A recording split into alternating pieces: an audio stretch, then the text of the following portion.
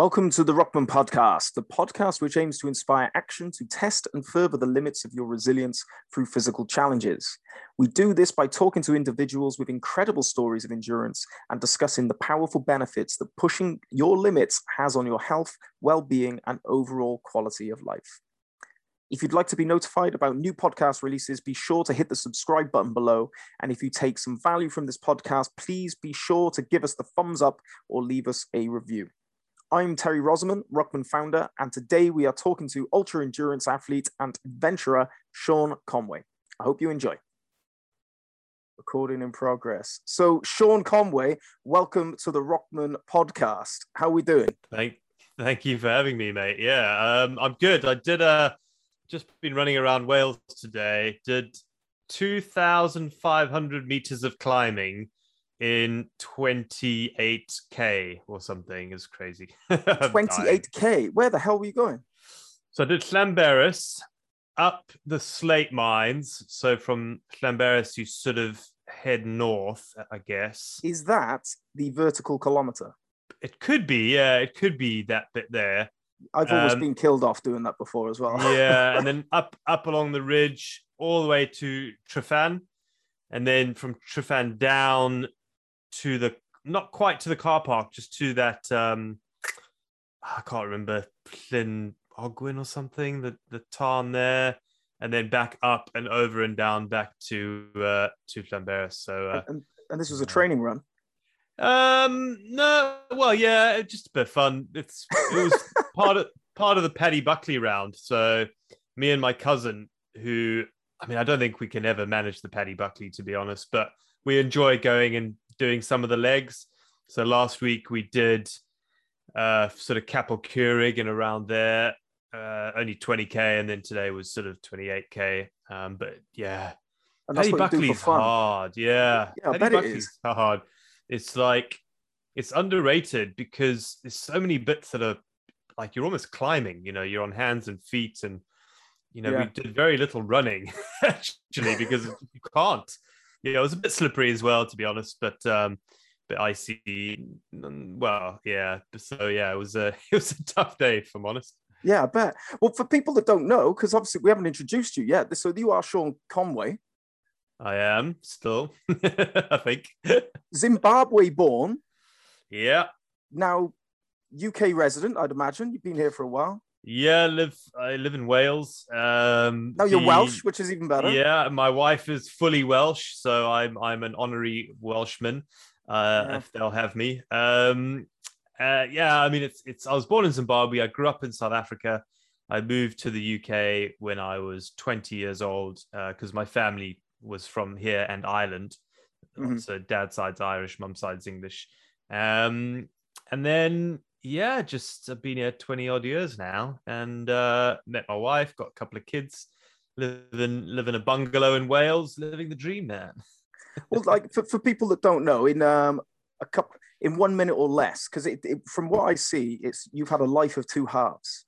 You had up until you were 30, doing your business, and then after 30, you turned into some incredible endurance challenge beast.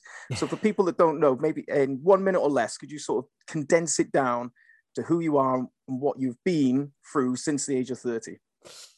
Well, I since the age of 30 until now, I've basically, I get classed as an adventurer, but I sort of cringe at that. I kind of sort of feel, I don't really know what that feels, a bit wanky, you know. So I'm technically a non-professional ultra endurance athlete. So I try and break world records in the world of sort of super ultra endurance. So, you know, like cycling around the world, cycling across Europe, you know, world's longest triathlon, things like that. And that's just, you know, gives me a kick up the arse to sort of make the most of myself. Because before that, I used to be a grumpy school portrait photographer, which wasn't very fulfilling for me. So that's what I do now. I just try and break records, and sometimes I break them, sometimes I don't. It's just the world of sport, you know. Do you know what? When I was doing my research, I was looking through your website, and I was like, right, what challenges has Sean done? And I saw a couple of the big ones at the top. And I was like, oh, they're brilliant. I think it was 15 marathons in 15 national parks in the UK within 15 days. Yeah. There was from what you understand, the world's first sort of triathlon of John O'Groats to Land's End. Yeah, Land's End John O'Groats triathlon, which no one's ever done still, unless Ross Edgley is the only other person who could do it because he's done the swim. Yeah. But yeah, very, very few people even do Land's End to John O'Groats cycling and running.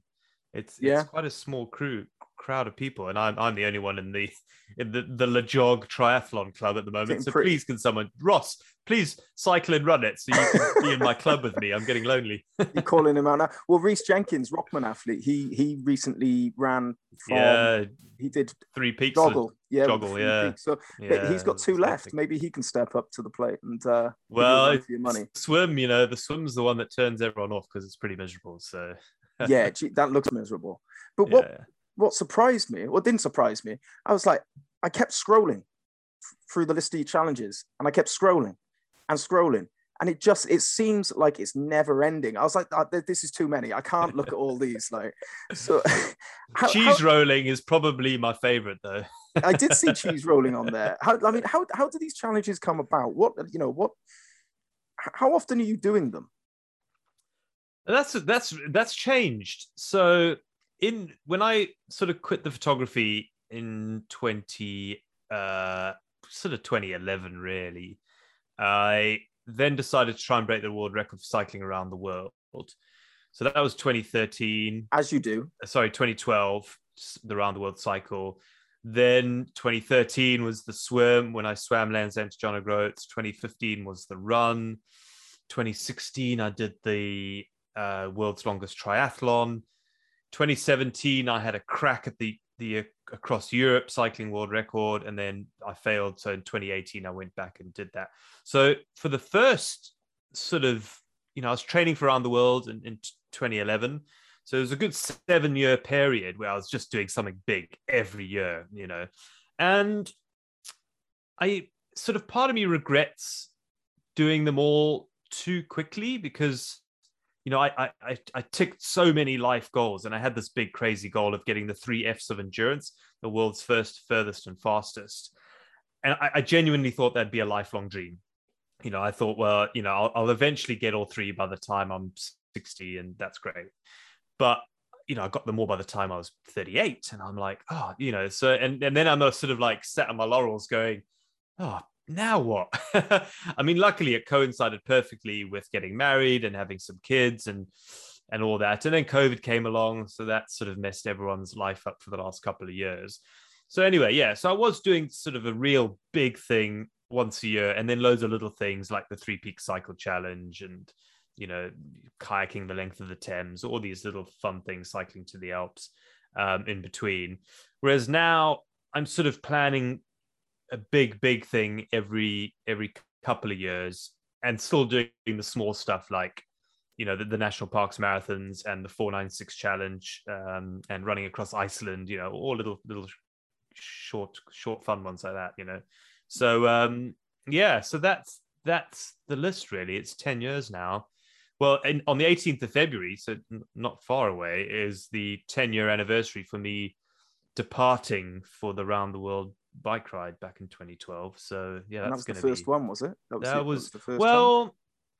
That was the first one after I quit the photography. So while I was still a photographer, towards the end of my photography career, there's probably a 2-year period where I probably should have quit the photography game, but just, the Irishman in me was just like, you've just got to stick it out, man. No matter how bad it is, it'll get better. It doesn't get better unless you actively choose to change, processes in your daily life, which I didn't. So I did the cheese rolling, which is a bit of fun. I climbed Kilimanjaro dressed as a penguin. So I did that while I was in photography. I went and traveled around and trekked in Nepal for a bit. And these were sort of photography. In the photography game, your sort of January, February, March is always pretty quiet. So I used to take a month off and just go and, do some fun things that I could afford. And the one year, the biggest thing I did was I did Land's End to John O'Groats bike ride in 2008. So a couple of years before I quit the photography. but super, like, really slow. I mean, I tried to do it fast, but I was just so unfit. It took me 25 days. So, it was really nowhere near a world record attempt. Even though at the time I'd heard about Gethin Butler, who had the record of 44 hours. And I was like, I wonder how close I can get to 44 hours. It's now 41 hours, I think. How is that even physically possible? You need tailwind, basically. Yeah. You got to really, it's doable but if you have one, if you have 5 or 6 bad hours with a headwind, it's gone really. That record, you're really in the mercy of the tailwinds on that one. So I sort of thought, well, I wonder how close I can get to 2 days. 25 days later. Yeah. So I mean, I probably should have, most normal people would have probably given up, but I have a very short memory and a low IQ. So I was like, that doesn't matter. I'll just train harder next time, So what made you quit your job then? What was it? Describe where were you in that point of your life, and what were you feeling for you to go, do you know what? This isn't for me. I need a change. Yeah, I mean, it was a slow boil. If you boil a frog from cold water, it eventually dies. Whereas if you put a frog in hot water, it'll jump out. Yeah. I felt like the boiling frog, where I'd set up this company with a friend of mine, James Carnegie. And the original plan was, well, we can earn enough money from photographing nursery school kids. So, I mean, I don't know who's listening to this around the world, but in the UK, we have once a year, a photographer comes into your school, takes pictures of you, and your parents buy them. Now, I was doing that for nursery, so kindergarten, play school, so 0 to 5 years old or 4 years old. And, it turns out parents buy crap pictures of their kids, and we made a killing.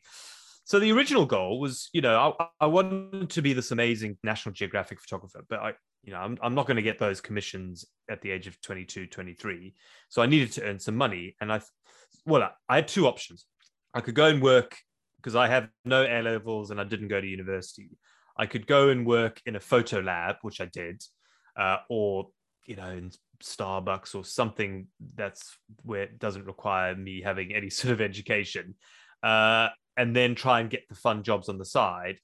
Or I could still be in photography, doing photography jobs I don't enjoy that pay well, and then would give me free time to do the other stuff. But the problem is the nurseries paid so well. What we started doing, James and I, is sort of turning down the creative work because we knew the nurseries would pay more. Right. And I mean, that was a terrible decision, but it was hard not to make that decision because, we've got lots of like friends, a lot of these schools became our friends, and they say, oh, would you mind coming back and photographing us again? And it was just sort of hard to go, well, no, we don't want to, because actually we want it. It's pretty boring. Sorry. So that's kind of what it was. It was just bad decision making. And then I turned 30, realizing that nothing was challenging me, and all I was doing is well, actually, by then I wasn't even photographing the kids anymore. I was just managing this company with James.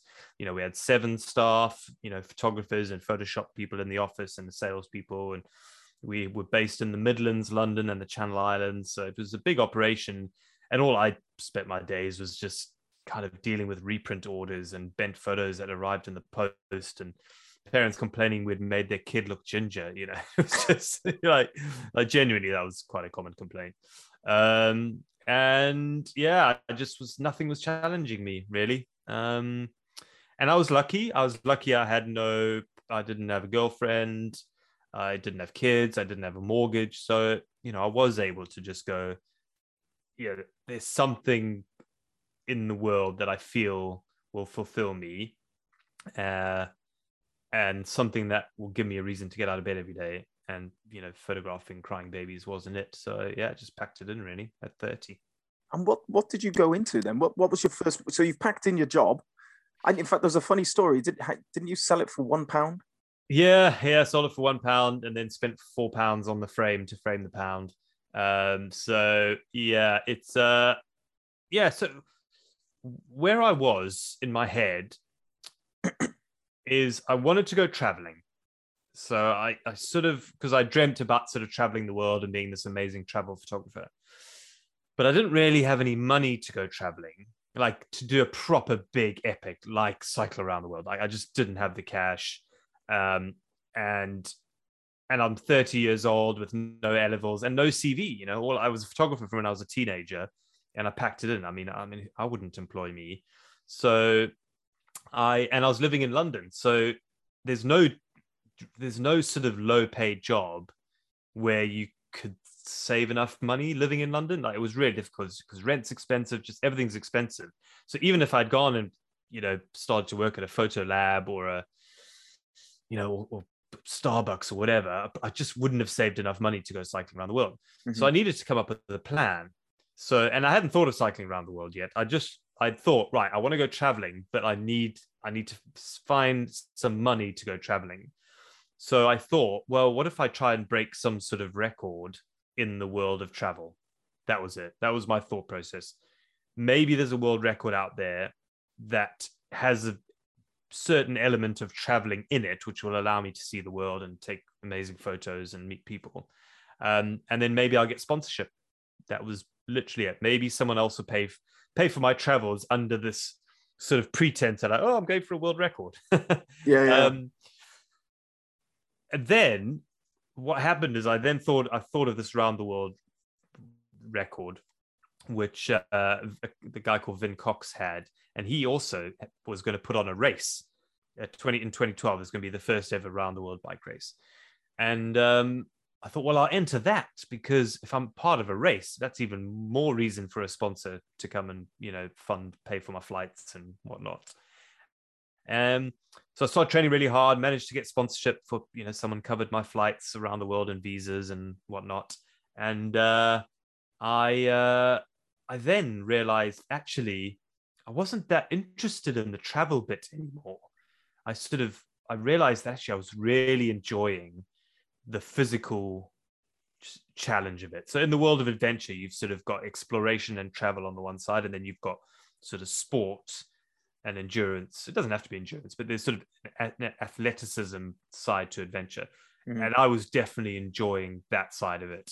I'm not a very good traveler. I'm sort of not very good at going on holiday, whereas I really enjoyed the training. I really enjoyed just pushing myself physically and just seeing where I could get. It really, I got a massive kick out of it. It got me out of bed every day.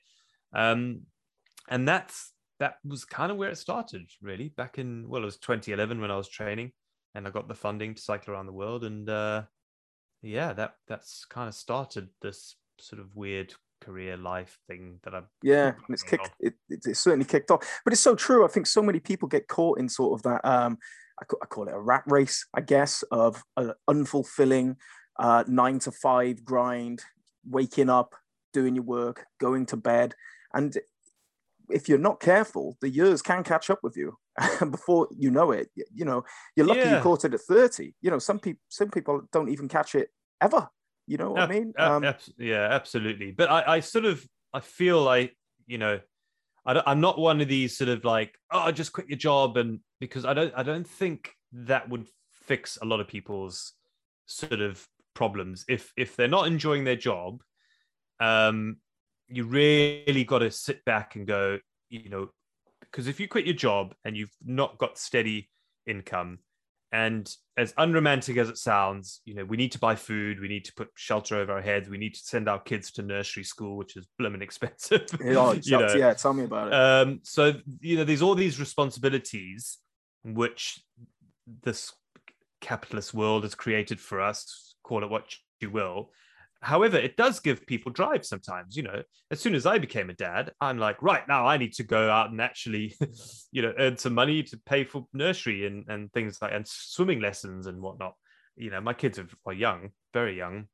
But actually that's been quite good for me, because I was quite used to just living this sort of bum life. I lived on a boat for ages and I loved it. But actually it was probably, for me, it didn't feel right. You know, I was lucky enough that I lived out in the bush in Africa, and just had this amazing upbringing, and I'd like to give my kids the same. And yes, you don't need money to give your kids a good life. Absolutely not.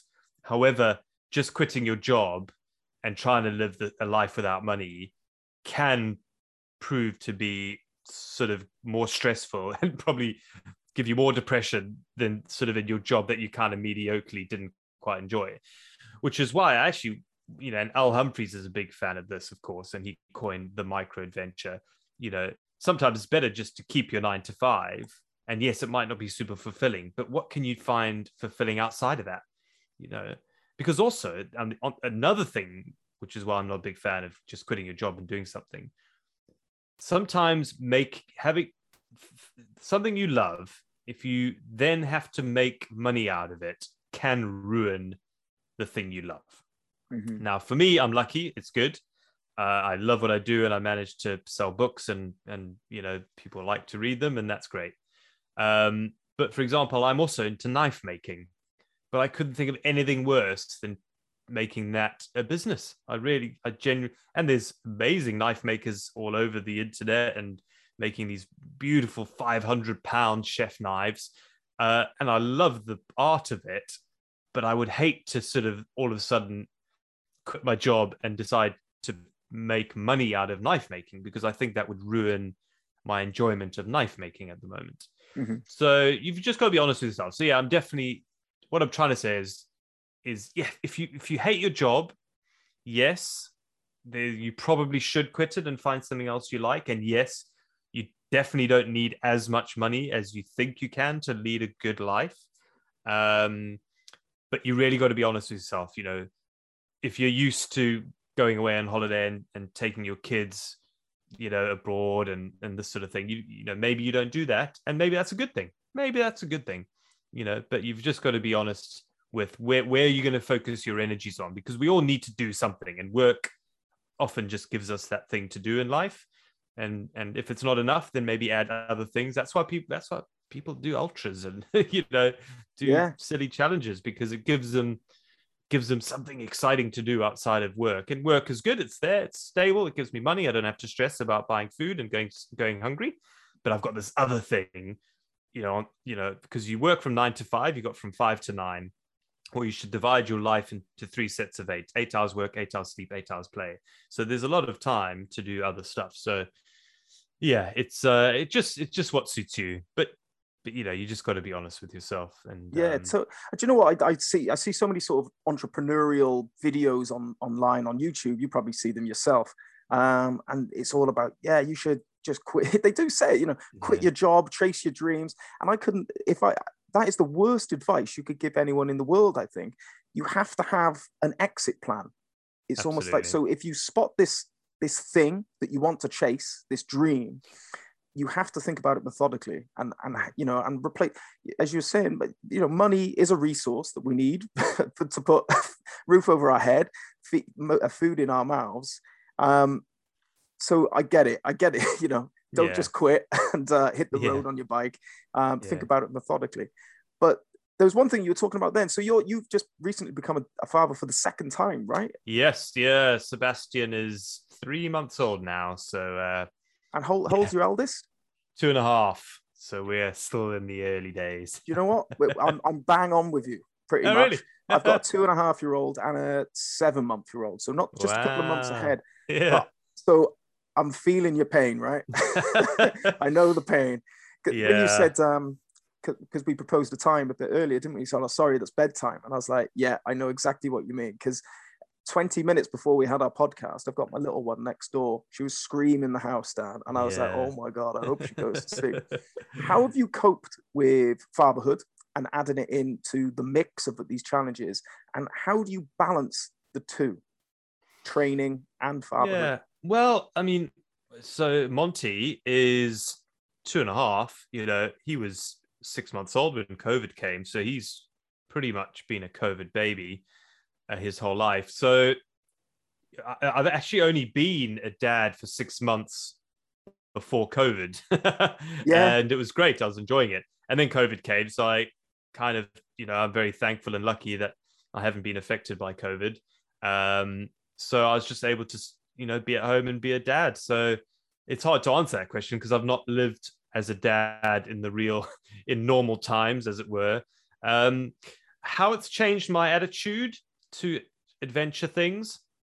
I'm really less inclined to do anything that has a risk of death in it. So, mountaineering, I've just sort of put a line under. I was never really into it anyway, but part of me was like, oh, would you like to climb big mountains one day? And loads of my friends do it. But, the dangerous stuff, I've just said no. I was getting into paragliding, for example. And yeah, I know paragliding can be very safe, but the reward at the end is just no. And even the ultra endurance cycling, I sort of really decided I'd done enough cycling.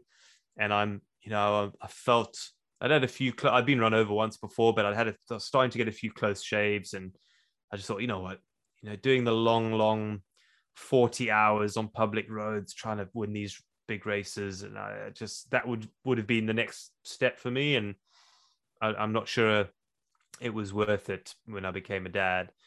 So that I've decided to tone down.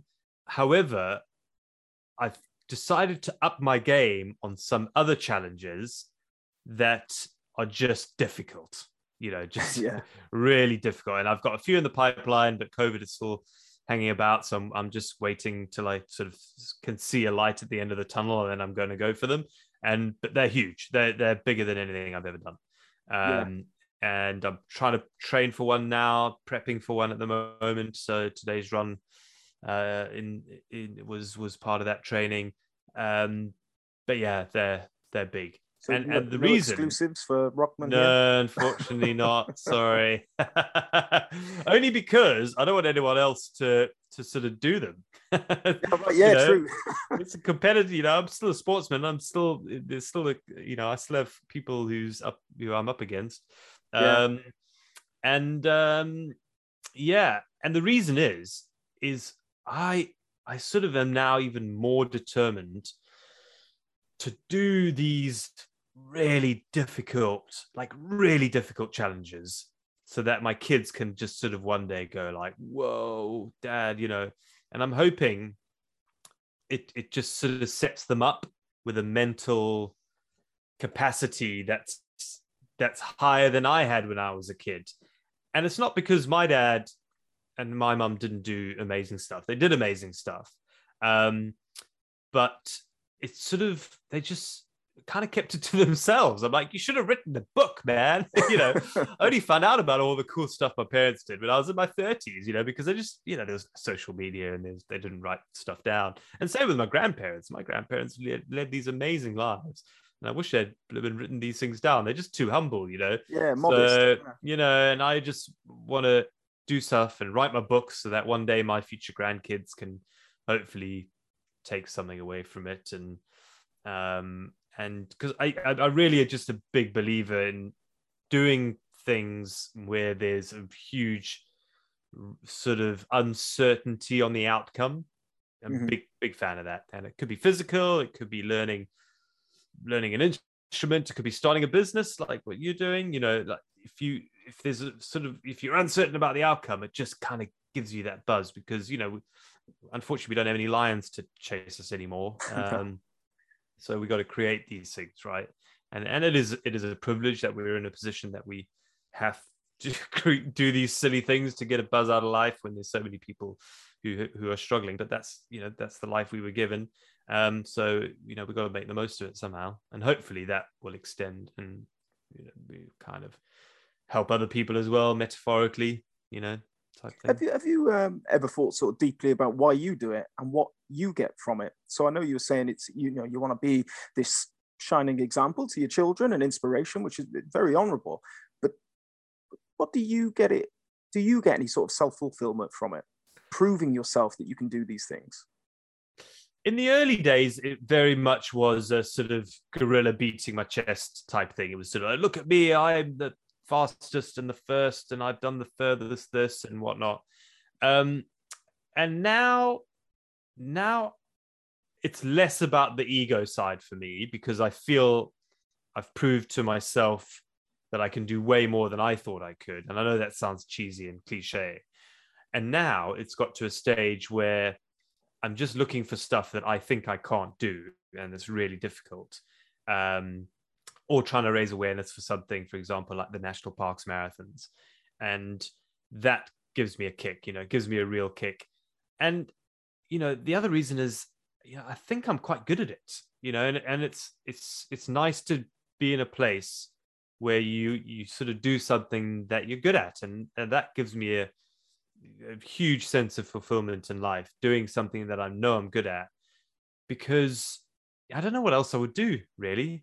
I mean, I write books. I've written 7 books, and lots of people buy them, and that's great. And I'd love to write more, and that's probably what I'll end up doing later down the line, more full time, I think.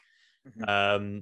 But if I didn't have the sports side of things, I think I'd just get quite frustrated. I think I just need that sort of that outlet for me to focus my energies on. And if it has a bit of a physical element to it, all the more better. But it doesn't always have to be physical. As I say, I'm into all my hobbies. I like fixing old cars as well. So I've always got a classic car in the garage that I'm tinkering with. At the moment, it's a 1960s split screen VW camper van. I saw on your Instagram earlier. Yeah, so it's lovely. So that's what I just need stuff to focus my energy on. Mm-hmm. But the sport thing is the one that sort of I feel the most proud of. And it is my job, which is the unromantic side, but it's the only way I'm able to put food on the table for my family. So yeah, I'll keep doing it as long as I can.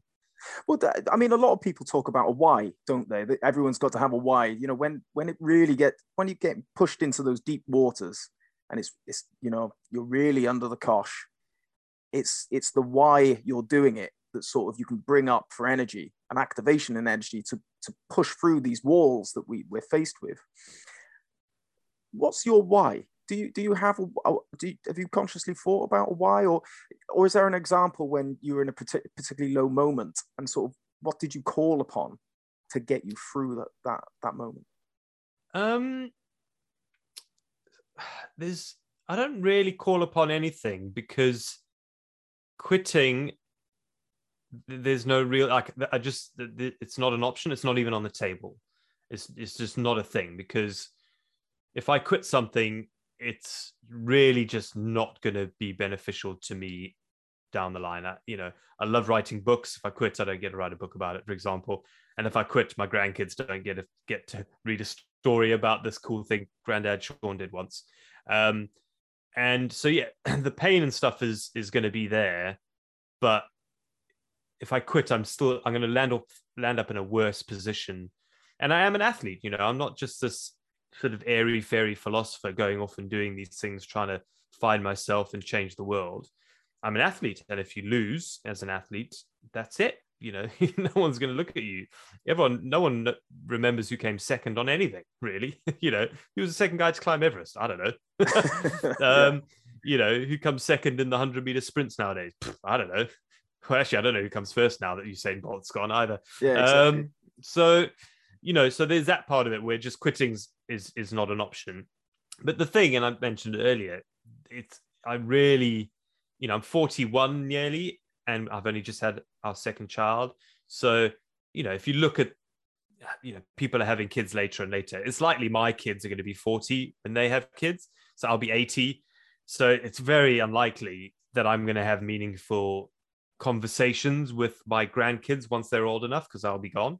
So that for me is quite a powerful motivating factor to carry on at the moment, because it means I can write the story down and I can have a book out of it. And I love book format. I think it's the best format of written sort of content. I much prefer it to blogs or to magazine articles. I just love the format of a book. Mm-hmm. And I love long form anything, actually. In fact, I love podcasts that are like 4 hours long. It's just like brilliant. And I can't believe people let's do it. People who listen to podcasts at double speed. I don't get it. Like, do they do that? Oh yeah, it's huge. Like, kids now, they listen to all their work notes and all their things they need to do for schooling in double speed. It's like, blah, blah, blah. I'm like, no, I want to just give me a 4-hour podcast and I'll listen to it in half speed if I could. So I just love long form content in general. Mm-hmm. Yeah, if I'm going to watch a film in the cinema, I'm like, right, which one's 3 hours long? I'm getting my money's worth on this one.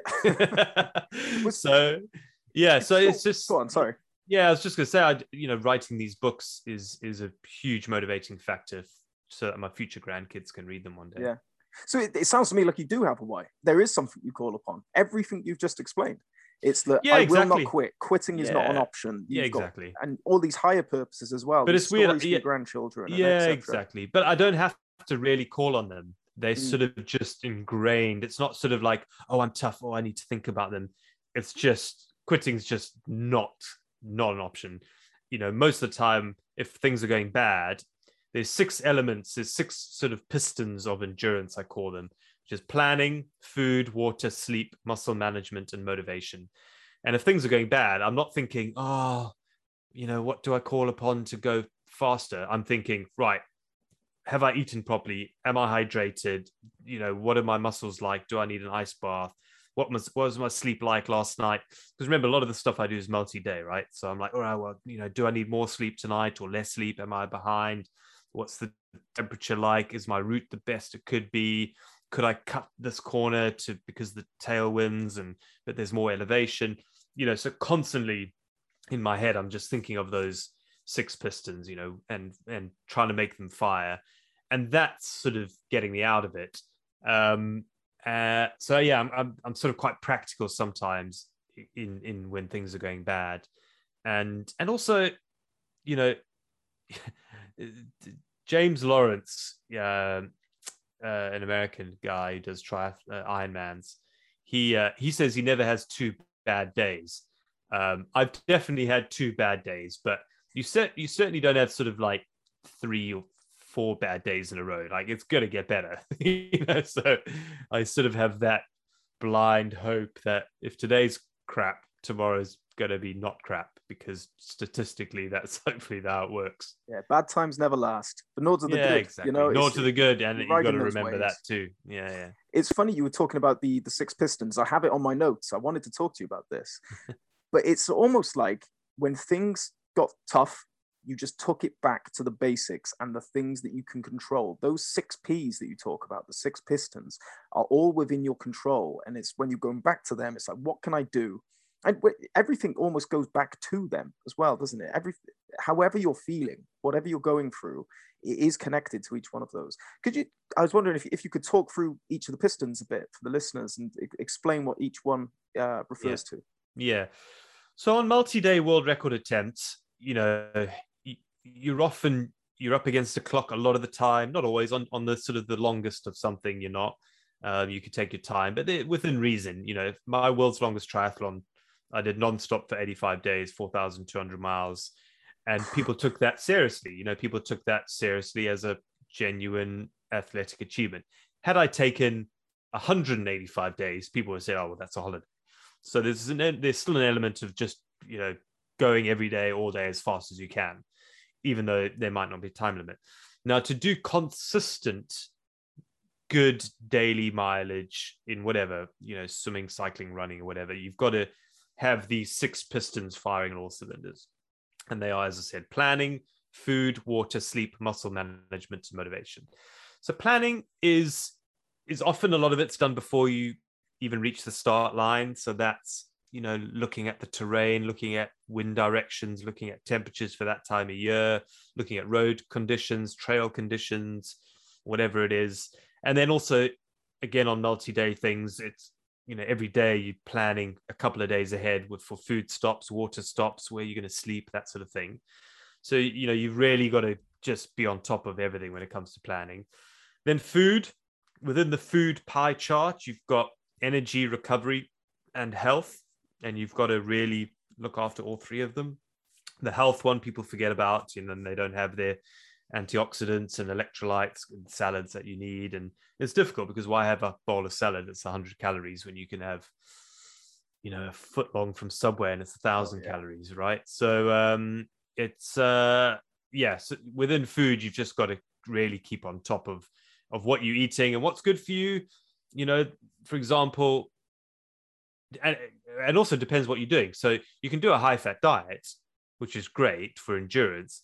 But if you're running at 150 beats per minute, you're going to be burning 100% carb, pretty much. I mean, some people are sort of anomalies and they might be burning fat at 150 beats per minute, but it's pretty rare, you know.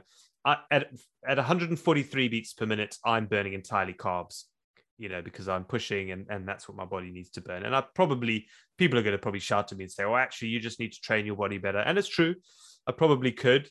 The high fat thing hasn't worked for me. I need a mixture of sort of half fat, half carbs in the energy thing, and then some protein, of course.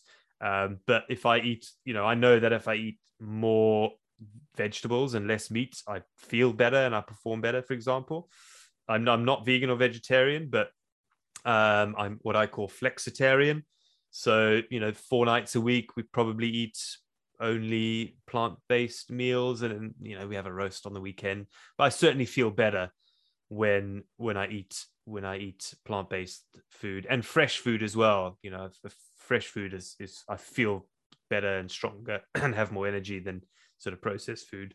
So that's the food. Then water, you know, hydration. I've done salt sweat tests and salt loss tests, and I lose a lot of salt. I lose twice as much salt, more than twice as much salt as most people. I lose 3.4 grams of salt per liter of sweat. Most people lose a gram and a half. So I really need to keep on top of my salt for hydration.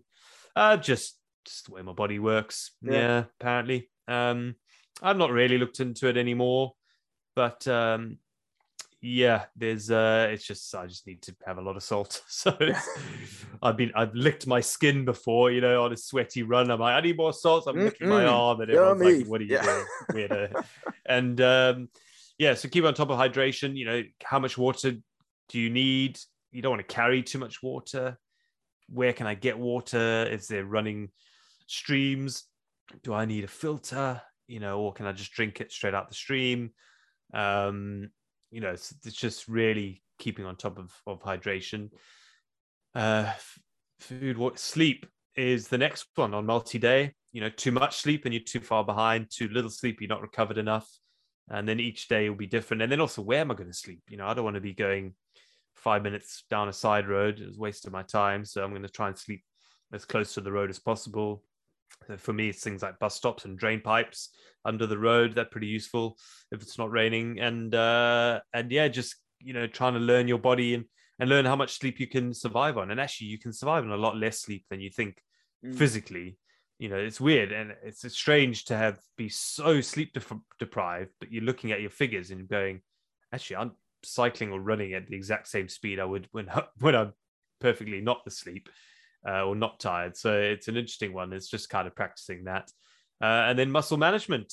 That's, you know, what do you need to do to your muscles to keep them in good form? Do you need ice baths? So it's getting in cold rivers, for example. Or once I even, a fisherman was sort of he came into the dock. This was during my triathlon around Britain, and he was sort of throwing the ice overboard. I just jumped on the opportunity. I was like, whoa. Do you mind if I have some of your ice? He's like, yeah, what do you need it for? I was like, I want an ice bath. And then there was this bucket, which they soak all the nets in on the dock. So I was like, oh, can I just throw the ice in there and jump in there? He's like, if you want, mate. So I was like pulling all this manky fish net out this big blue bucket, big blue like drum. I threw the ice in there, then I jumped in there and had a bit of an ice bath. So yeah, there's that, and then, you know, rolling. Do you take a little rolling pin or a little stick?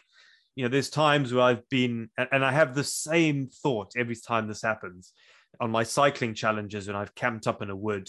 I only take one set of clothing, so I'm often sleeping naked. So, but before I sort of get in my sleeping bag, I'm standing stark as naked with a twig from a tree, rubbing it up and down my IT band and on my quad and then on my calves. And I swear every time I think about this, and I actually do a wave, I think someone set up one of those motion detector owl cameras in the woods, you know, or to photograph of Fox, and then they get a notification on their phone, and they're like, "Whoa, this is exciting!" And then they see some hairy ginger naked bloke rubbing his leg with a stick, and I'm waving just in case there is the camera there. Someone to put a big net over your head and capture you or something like that. We've got him. Yeah. So so muscle management, just keeping on top of things that are tight and knowing what's going on, and this just comes with experience. And I'm only 41, so I've still got a long way to go in that side of experience side of things. And then motivation, what's motivating you to keep going? What are these metaphorical carrots in front of you that are going to keep you from quitting? I mentioned them to me, like, if quitting's not on the table, you don't think about it. Making your kids proud, making your future grandkids proud, that's super important for me. Raising money for charity, raising awareness for a specific project, whatever it is, keep those in the forefront of your mind. Listening to podcasts, listening to audiobooks, that helps with your mindset as well and your motivation. That really, I almost entirely now listen to podcasts and audiobooks. I used to only listen to music, and now I hardly ever listen to music now. So those are the six pistons, and it's hard, to get them all firing. Every day one or two is going to be misfiring, and then you're going to be down on distance. But that's just the world of endurance sport, really, and you just got to kind of make hay when the sun shines. That's the balancing act, isn't it? Yeah. It's funny you were talking about ice baths. I've recently just bought myself a huge barrel. That's on my Dear Santa list. Oh, it's my birthday in April, so I think I'm going to get one. Got that off my daughter for my birthday recently. So it's a little rubber duck with a thermometer on it, so I can put it in there. But like, do you do ice baths? Is this something you believe in, and what sort of benefits? Yeah. I had one. I just got a wheelie bin, just the brown wheelie bin. I've got. I saw on your Insta. It looked freezing. Yeah, I did one tonight actually. They're good. You can only go up to your waist, and they're too narrow to even bend down. And they're a real mission to get out of, like, because they're so narrow. You've got to like get your legs up your chest, and because you don't want it toppling over. So that's an issue. So it's not ideal. But I think I'm going to get about. Do you have the big sort of 500-liter one? I was very lucky actually. A friend of mine, Ollie Smith. You might have heard of him. He runs Run. Oh, I'm going to get it wrong. Run the Dare to Run.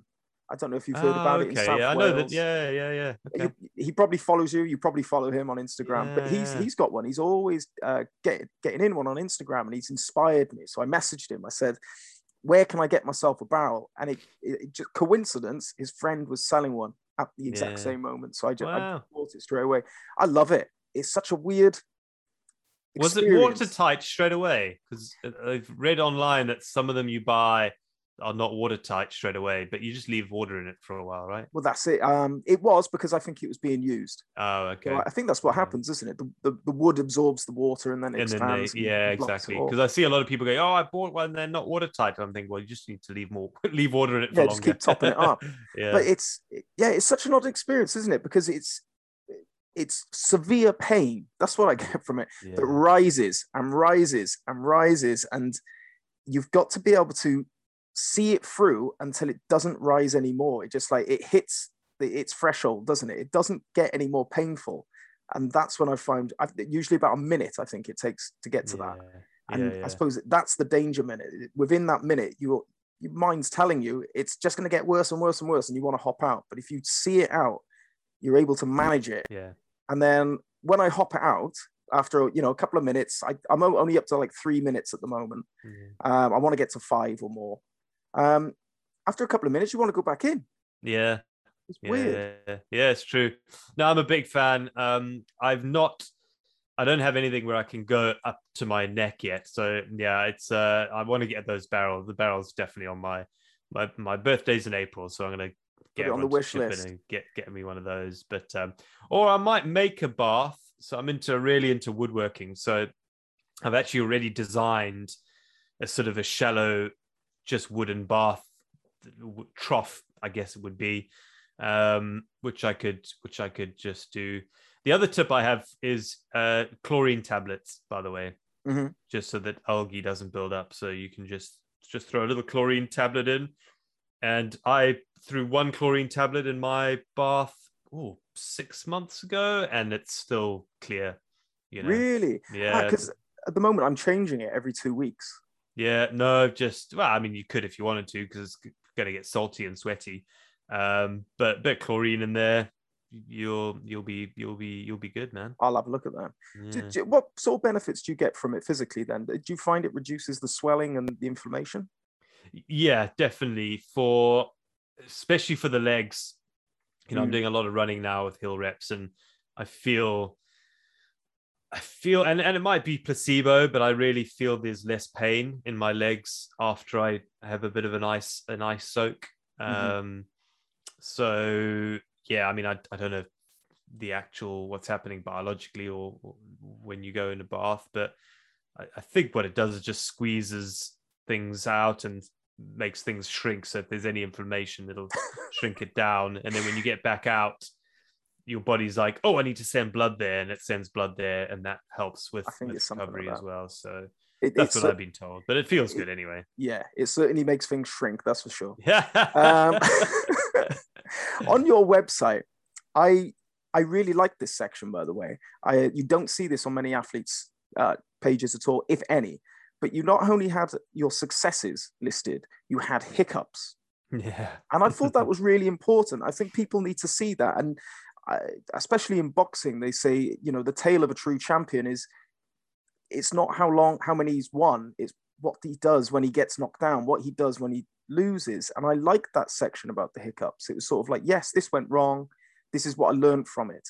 And this is sort of how I adapted. I was wondering, what's been the biggest hiccup for you, or the most memorable? What's been like the hardest test? What did you learn from it, and how did you adapt?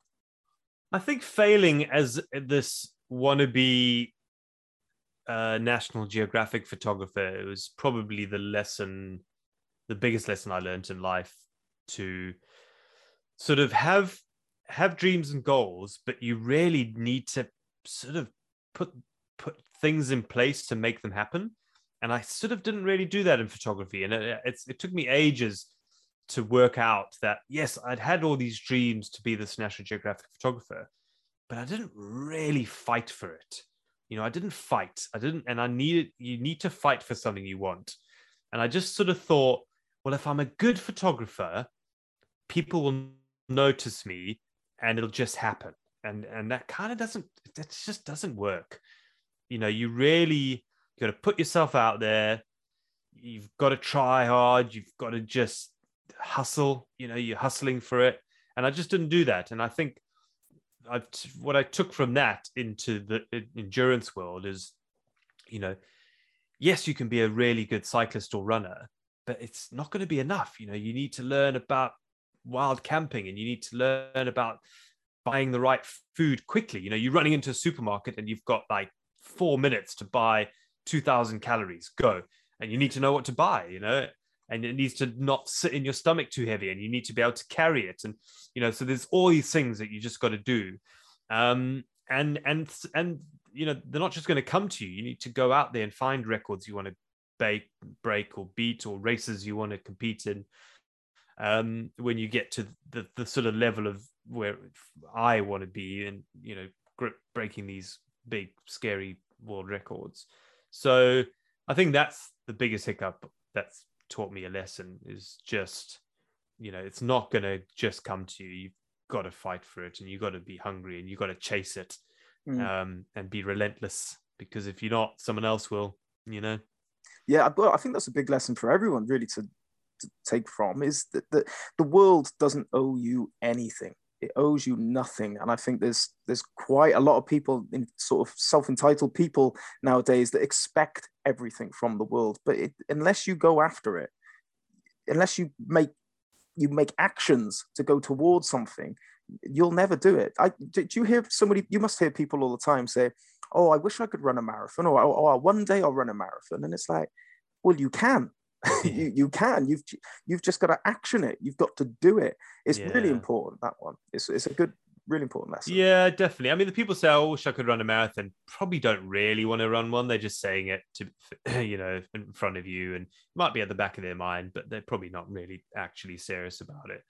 But yeah, I mean, the self-entitlement thing, it's difficult now because it's quite easy to go online and just see the highlights of people's lives. And it's not people's fault. It's just that's how the social media algorithms work. They show people the good stuff because that's getting more likes. So obviously, and that tends to be what happens, right? Whereas I think most people are quite honest now, I think, on social media, but I think the algorithms mean you don't see it unless you do what you've done for this podcast and actually gone into my Instagram feed and scrolled through everything and looked at the highs and the lows and what's gone wrong and gone to my website. But if you just sort of had to skim through my life, you'd probably think, oh my, this guy's superhuman. He's got such a good life. He's not, it's all there, which is why I put the hiccups on the website, as you say, because I wanted to show people that I'm not anything special. I don't have millions of pounds in the bank. I was hungry for it and I wanted it and I trained hard, and some stuff worked out and quite a lot didn't work out actually as well. But that didn't stop me sort of carrying on.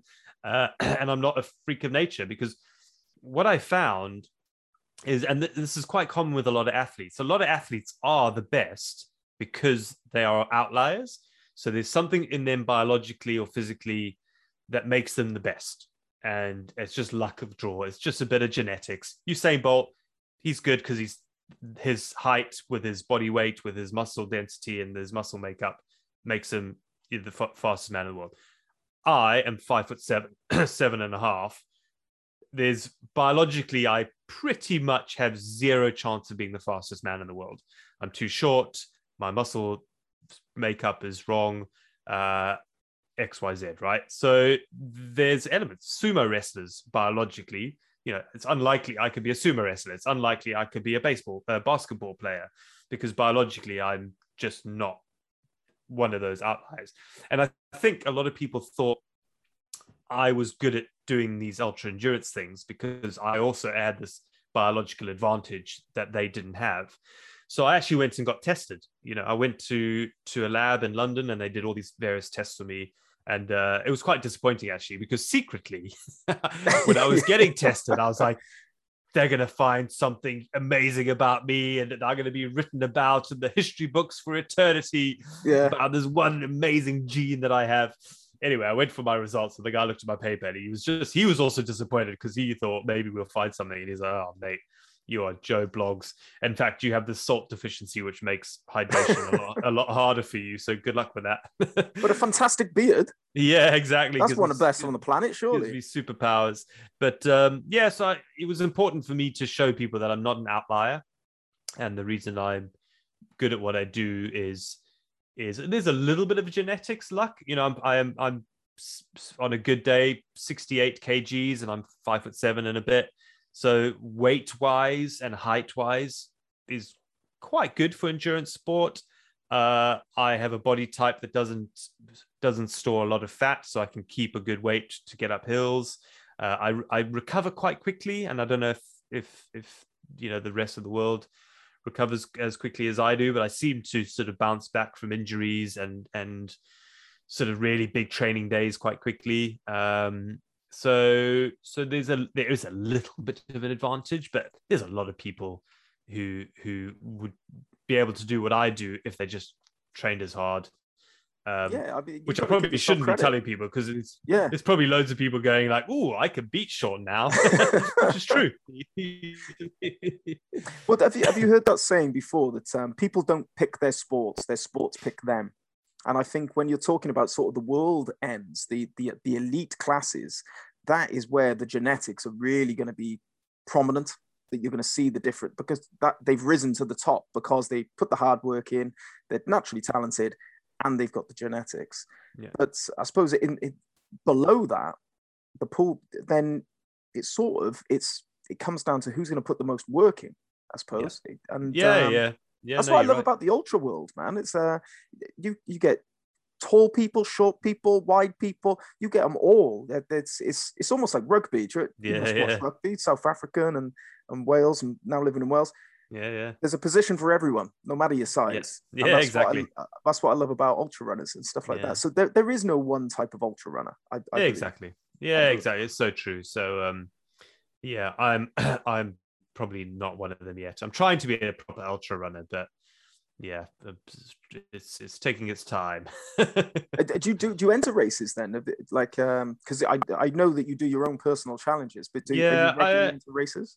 I'm starting to. Yeah, I did a 50K the Peak Skyline this year, and that was a good learning experience. I came in middle of the pack, pretty much bang in the middle. Mm-hmm. And I'd like to do more. I think when I get a bit older, I think the single day races will appeal to me. I think I'll get a lot of fulfillment out of them. Yeah. I I'm not quite where I want to be in running yet. I only really started running in my mid-30s, and then only really upped the game at the beginning of last year. So it's just been only a year now that I've been mainly running. I've not cycled at all, really, Mm-hmm.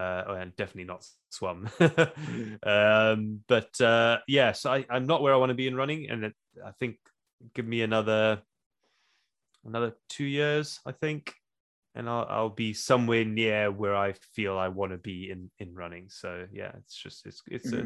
it's a nice journey. I'm not going to rush it this time. I need to put the foundation in, get everything right, and get to a level where I can, start doing big runs. For example, I've never done 100 miler. For example, I'd love to be able to do 100 miler. Oh, really? Out Yeah. out of everything? Yeah, at the moment, yeah, it's within my running dreams and goals. That's sort of the next step for me. I'd like to do more than that, but again, I'd like to be able to enter the spine and competitively. I don't think I've dreamed of winning it. I don't think I've got enough in the legs. I probably left it a bit too late, but you never know. There might be a year where Damien doesn't do it. Although this year, the top three pulled out, didn't they? So whoever was coming, in the spine, I believe 1, 2, and 3 all pulled out. So the person who was in fourth won. Yeah, you probably didn't even realize. Is that strategy? Have I? Yeah, Oh, brilliant! exactly. Yeah. He just paced it well, What's been your most standout moment then? Your most meaningful achievement? Probably swimming length of Britain, because that was the one that got me sort of, it opened so many doors for me and allowed me to, for example, get a book deal. and it gave me the excuse to get into writing, because I'd written 2 books before that, but hadn't published them. So they were just sat on my laptop. And sort of when I got a publishing deal for The Swim, that really gave me the confidence to carry on writing. And I'm so glad it did. And it opened up doors for public speaking, which I love. And it opened up doors for other projects. And the most important thing is it just gave me the confidence that this ultra endurance thing that I knew I was kind of good at, but I just hadn't quite achieved anything in it yet. I knew that I was now able to do it, and I was good at it. And then, it kind of set me up, really, because a lot of stuff came to me after that swim, which I just never would have dreamt that would have come to me, like these book deals and whatnot, and excuse me, other opportunities. So it was, it's probably the thing. I'm going to be sitting in the old age home when I'm 95 going, do you know, I was once the first person to swim the length of Britain. And everyone will be going, yes, shut up, Sean. You told us 5 minutes ago. Would you do it again? No. Like, if in fact, which challenge would you love to do again? None. And which challenge would you never do again? No, I won't do any of them again. Never again? Nope. The closest thing I would do is a long bike ride with my kids one day and my wife. Like maybe when they've left school, they wouldn't want to do it with me, but like proper long, like to Australia to watch the World Cup or something. Mm-hmm. So yeah, that's, I think a long bike ride with my kids would be fun. But no, none of them. No, don't want to do any of them again. Done, dusted, move on. No, they're hard, they're tough, and I've ticked that box. I don't know how Olympians go back and try and win gold again. You know, if you've won gold already, I don't know what you're going to get from winning gold again. I take my hat off to them, because it's like, the only way I can explain it is it must be like writing a really long email, and then, you know, you're just about to hit send and your computer dies. And you're like, oh no, got to write that email all over again. Yeah. You know, and that's what I feel like going and training for the Olympics again is. Except maybe if you win gold, your email does send and you win some money. I don't know. But you get a gold medal. But no, hats off to Olympians. They're just a whole nother level of dedication. So yeah, you're quite right, because obviously we were talking about whys earlier, right? You know, you have to have this deep intrinsic motivation to put the training in, the effort, and push your body to the limits. Yeah. When you've won gold, yeah, well, what's your motivation to do it all over again? You've won the gold. You are the best. So indeed, hats off to them. Indeed, unless the motivation has become two-time gold. Well, yeah, but that's just greedy. Let someone else have it. Let someone else have a go. I mean, I've won gold. I'm retiring. Job done. I was wondering now, what is your understanding of sort of mental resilience? So we'll get onto the mindset stuff. And how important of a role do you feel it plays on you and your challenges? Yeah, resilience is, it only comes with experience, really. I think mental resilience comes with experience something difficult, and then when it happens again, you realize you didn't die and you survived and you were able to go through it. And you just got to actively try and do miserable things, be cold, wet, miserable, hungry, and tired. And then you realize, oh, actually, the next time that happens, it's not as bad. And it's important to also, with resilience, I think, have a certain level of level-headedness. You know, and we touched on it earlier. When things are bad, they might not be bad tomorrow. So, you know, keep going. And when things are good, don't take your foot off the gas, because they might not be good tomorrow either. So it's sort of just keeping this level-headedness about where you are and what potentially might go wrong. Mm-hmm. And I think that's just, in general, a good life skill or a life thing, for not just for sport, but for anything, really. Yeah, it's almost, I've thought about this quite a bit myself, because I don't see mental resilience as, like, they call it mental strength. I don't see it as a strength. I see it as more, it's mechanisms that you can put in place in order to overcome certain obstacles. And you're quite right, with experience, I think knowledge plays a big part. The more you know about something, it takes the sting out of what you're experiencing. So doing things once, you know, you're going to know the second time around that it's not so bad. How much do you feel that it's taking on these endurance challenges and increasing your resilience through these endurance challenges carries forward into your regular life and even parenthood? Oh, undoubtedly, yeah. I mean, of course, you know, you can take your experiences on the mountains when it's freezing cold, excuse me, and transfer it to the rest of your life. The downside, for me anyway, is I've survived some pretty terrible situations, you know, like being chased by tornadoes in America, having gangsters follow me, you know, in South America, being battered in the face by massive hailstones and trying to look through my eyes so I don't go blind in Scotland. You know, so I've had all these terrible things happen to me, and I've managed to come out the other end. So now, unfortunately, I can be a bit sort of careless on some things, you know, because I survived then. So I'm like, well, if I survived then, you know, running up Trifan is going to be fine.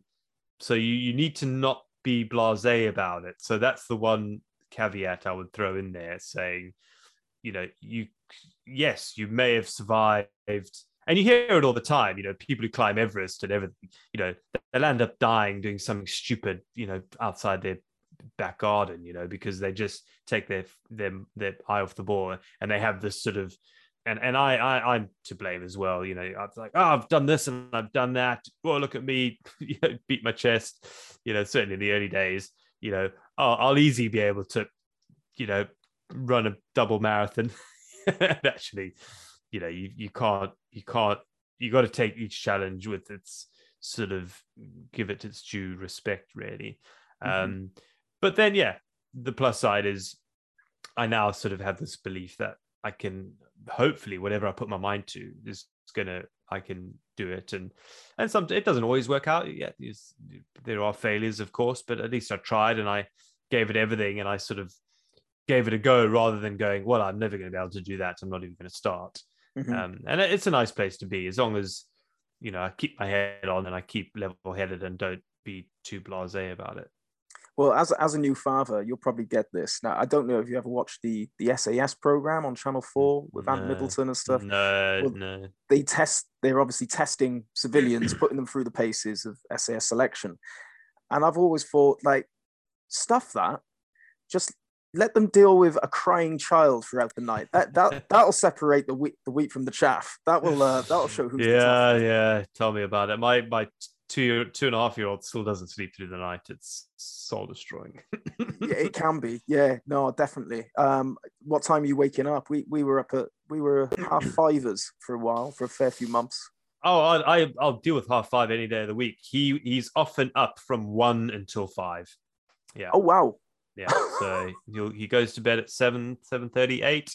Yeah. And he'll wake up at 1 and think it's morning, and he just doesn't understand. You know, especially now in winter because it's dark in the morning anyway. So yeah, he's just like, I'm up now. So yeah, from like 1 till 5. Yeah. And that's a breaker. That's a ball breaker. Yeah, I mean, we had a good 6 months where that would happen 2 or 3 times a week. Mm. Yeah. Wow. Yeah, I think it might happen tonight because he's a bit sick, and he didn't have his daytime nap, and that seems if he skips his daytime nap because he's just not up for sleeping. And maybe it's me, like maybe I was a bit hyper as a kid and I think maybe he's got that bit from me. He's always just wanting to do stuff. He's got FOMO. I think when he goes to sleep, he's missing out on something cool. Yeah. So yeah. Anyway, I think tonight's going to be one of those ones where he's up. So yeah, anyway. You can tell, can't you? When they miss that nap, you got a feeling. Yeah, I know. But luckily, I mean, Caroline and I were both self-employed and we both work from home. So we, you know, if I have a bad night, she can sort of tap in, and it's not like either of us have to get off and go to work for 8 a.m. So we are lucky we can give each other a bit of a lie-in if one of us needs it. So yeah. I was up at 6 this morning to go for my training run in Snowdonia. And Caroline had a bad sleep, so I'm on duty tonight. It's your turn. You got to take it in turns. You got to take it in turns. Yeah. I was wondering, like, so you know, you're obviously this incredible ultra endurance athlete. Obviously, very mentally resilient and physically resilient. What stresses you out? And then maybe other than adventure and running and training, how do you unwind and de-stress? What stresses me out? If you can believe Caroline, nothing stresses me out, and that stresses her out. She's like, "You should be annoyed by this." And I'm like, "Really? Oh, okay." Yeah. Being late, that stresses me out. People who are late, which is maybe why I like to break records, because if I don't break the record, it means I'm late. Yeah. If I have something to do, it stresses me out if I can't do it now. I'm not a procrastinator. I'm whatever the opposite of procrastination is, I'm that, which in itself is annoying because, you know, I'm trying to think of an example. I'll be halfway through dinner and realize I haven't, you know, trimmed a bit of the hedge I was meant to trim today. So I'll literally get up, run and get the clippers, go just clip that, you know, trim that bit of the hedge, and then come back. And Caroline's like, "What are you doing?" I'm like, I just, it's this terrier thing in me where I just have to do it. And if I don't do it, you know, I'm not quite that bad. I mean, I did that once because dinner was done anyway. And so that's a real story. Oh yeah, genuinely, yeah. We were sitting in the garden anyway, and whatever. Yeah. And she just puts me. She's like, Sean, can it wait? And I'm like, yeah. She's like, then just chill out, just have your dinner. Um, so yeah, if I've got something to do, I just have to do it now, and that can be annoying for other people. Which is why I like to do solo stuff, because I people would get really annoyed with me because I'm just quite particular about, from waking up to being on the bike or on my feet is like 14 minutes. Like that's it. And it's got to be done and it can't be any other way. And yeah, that's not fun for a lot of people. So that's kind of it really. What was the other question? You And had then, another one. other than running and fitness, Oh, how do I how do you unwind? unwind? Yeah, What do you I've like to got my do? hobbies. Yeah, tons of hobbies. At the moment, I'm doing my old camper van up, so that really is like meditation for me, because I'm problem solving. I'm doing all the inside, and I've got wooden floors and building a bench seat and learning. I'm learning new skills. So I'm learning how to upholster the seats myself, and trying to just work out what to do. And yeah, that's for me my meditation. Knife making. I haven't made a knife in ages, but I really enjoyed the process of knife making. I used to draw and paint. I haven't done that in years as well. I miss that, and I will get into it again. But yeah, I've got to do stuff with my hands, and I've got to have little mini projects on the go, and Mhm. that for me is de-stressing. Mowing the lawn, love it. My gardening, I've got a little vegetable patch. That's how I de-stress. And yeah, that's pretty much it really. It's fulfilling as well. You get something at the end. You've made something. You've achieved something. So not only you Yeah, go, well, yeah, I guess yeah, so. But strangely, I'm less excited about the result as the process. I remember when I was into painting, I loved painting, and I'd finish the painting and I'd throw it in the attic. Genuinely, I was like, well, I'm done with it now. So for me, I really enjoy the sort of meditative process of applying myself and making stuff and doing stuff with it. Create a bit of creativity in there, bit of hard work, bit of thought process, bit of building stuff, making stuff, fixing stuff. Mhm. And except my vegetables, I quite enjoy the end process of growing vegetables, of You course. don't chuck them up in But the loft then. yeah, no, I don't throw them in the No. loft. But yeah, I think that for me is it's important. It's important, and every now and then, it's we do watch a few documentaries and films. We enjoy watching a film, but with young kids, it's impossible to have 2 hours to sit down and watch a film. So that hasn't happened in a while. But Caroline's pretty good at making me sort of just kind of sit down, Sean, just chill. Yeah, have a whiskey, have a glass of wine. And it is good for me, I have to say. I'm not Yeah. sort of I'm not going to poo-poo sitting down in front of the telly for half an hour and just de-stressing. I think that's important. But that seems to be my limit, really, half an hour to an hour. And then that's too much after that. And yeah, it's every other day, maybe. Yeah. No, it sounds like she balances you out, and a healthy Yeah, balance yeah, as yeah, well. exactly. So if people are listening to this and they are inspired and they want to go out and do something epic, achieve something grandiose, is that the word? Yeah. How do they do it? Sean, Baby steps. Baby steps. Yeah. You know, it's quite easy to, for example, go onto my website and look at all the stuff I've done and look at all the stuff loads of other people have done and go like, I want to do that now. But you've just take the baby steps. Do it for fun initially. I did this thing called the 496 challenge, which is if you run 1 kilometer on the first of the month, second 2 kilometers on the second, 3 on the third, and the month has 31 days, you'll do 496 kilometers in that month. So a lot of people are doing it now this January, and it's become this little club. You can get a medal if you complete the challenge.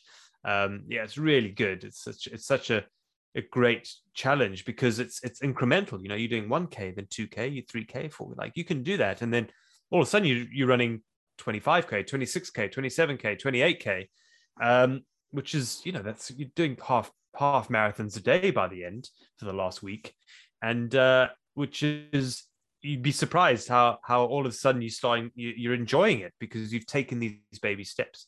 And I think we all, and I'm just as bad as everyone else, to be honest, going, I want to do this, I'm just going to go out and smash it. And then you just get injured, or you're not as good as you hoped you would be. So you lose motivation.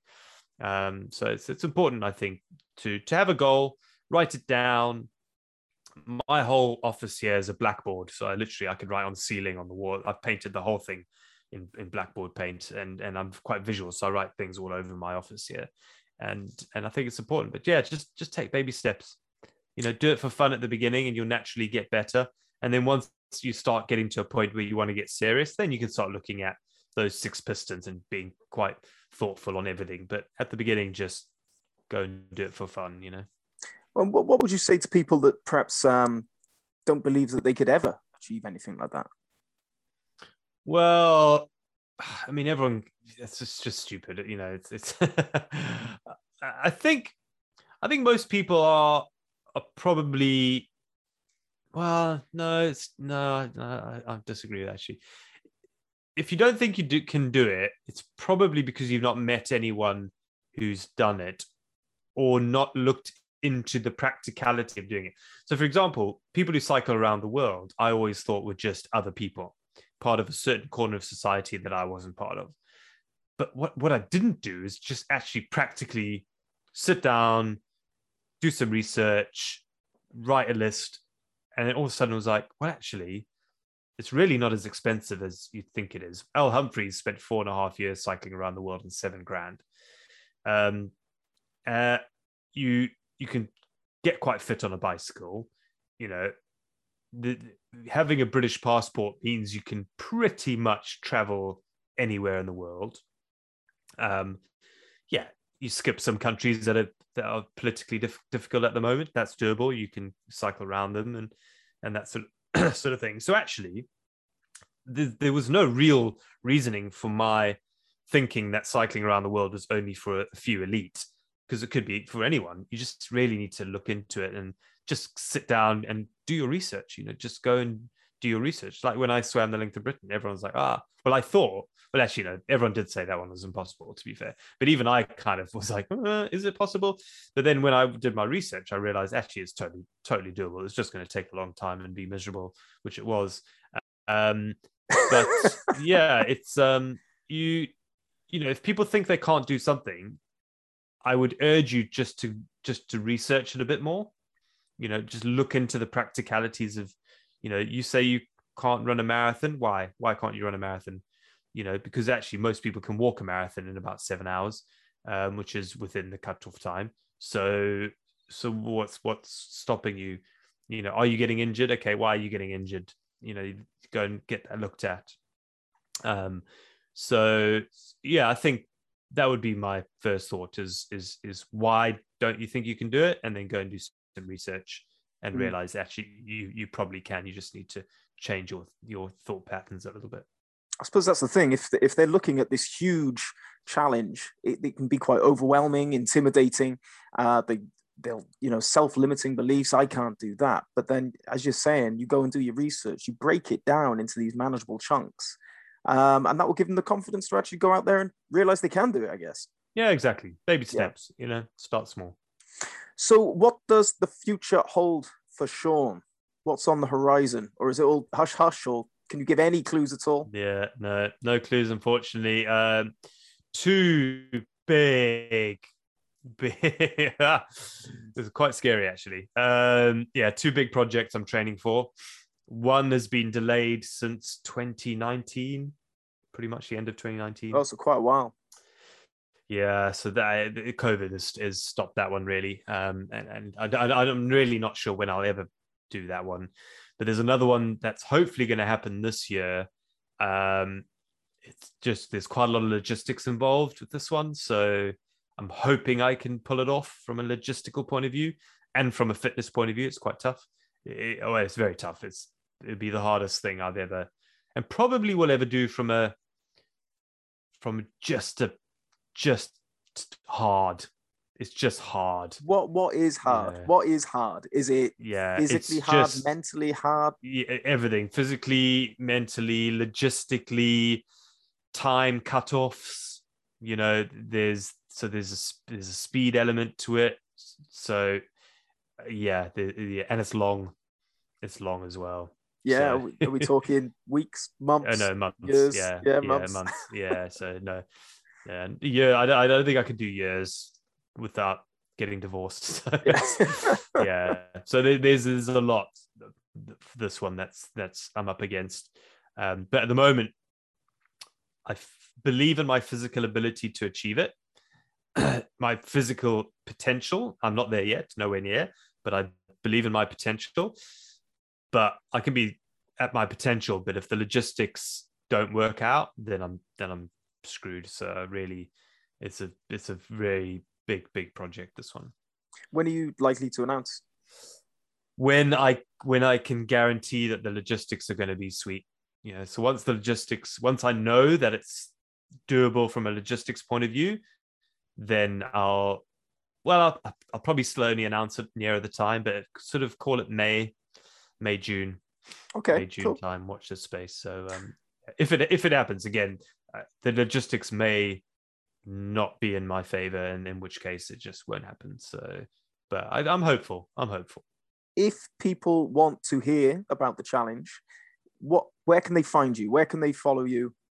What's your Insta handles? I guess websites? Instagram. Yeah, just search me on the internet. Yeah. I think. I believe there's only one Sean Conway with a big ginger beard, so I'm not hard to find.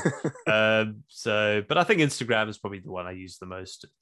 It's the most fun because I'm quite visual. I really enjoy photography still now. So yeah, that's the one really. And that's at Sean Conway, all one word, isn't it? At Sean Conway Adventure, I think it is. Yeah. Oh, it is long. Well, I can't see it. Sean As you say, Conway if they search for you, they'll find you. Yeah, and be there. You said you got several books out as well. Is there any if any book they should go out and buy? Which book should it be? Well, I've got 3 cycling books, a running book, swimming book, and then a kids novel. So it depends what you're into, really. If you're into cycling, the Round the World cycling book is probably the one that people buy the most. I've only got one swimming book and one running book, and they're all pretty good, actually. I have to say I'm pretty proud of them. I wouldn't publish them if they were crap, because I don't see the point of having a crap book out there for the sake of it. If they were crap, I would just print it out and leave it on my shelf here for my grandkids to read. But yeah, I'm very lucky that people really like reading my books, so I'm going to keep writing them. I've got another 6 in my to-do list. So another 6? Yeah, I know. I've just not got around to it yet. It's coming. Like, a couple of them are sort of looking back at my childhood. I've got 3 books, which might just be one book, to be fair. But the 3 decades up till 30 when I sold the business, so sort of my African upbringing, my school years, and then my 10 years in London. So those are going to hopefully. Wow, I've written the beginning of all of them. I've written the first few chapters, and then I sort of shelve them and get to there when I need to get to there. I need to do the sequel. I've got a sequel for my kids' book, which I'm trying to write, but just running out of time because I'm spending my days running up Tryfan. Yeah. These insane challenges, they too tend to get in the way. That's the problem. Yeah. So watch this space. My dream is to have 50 books out by the time I die. I think that would be cool. I've got 7 now, so I'm a bit behind because I haven't written one for a couple of years. So normally I sort of did one a year, which really enjoyed doing that. So I've got some catching up to do. So yeah, watch this space. Keep chipping away. Yeah. Sean, thank you very much for your time. Really enjoyed that. Thank you so much. Yeah, mate. That was great. Yeah, thanks for having me on. Yeah, it's been great. No worries. And we will keep an eye on your socials, and we look forward to you announcing those 2 mega challenges this year. Hopefully. Yeah. Fingers crossed. Fingers crossed. Fingers crossed. And watch your space. If you'll follow me on Strava, you'll see me, dying. You'll see how slow I am, and you'll be like, he's not up for it. Yeah, seeing the beacon going off, is it? Yeah, exactly. Send in the chopper.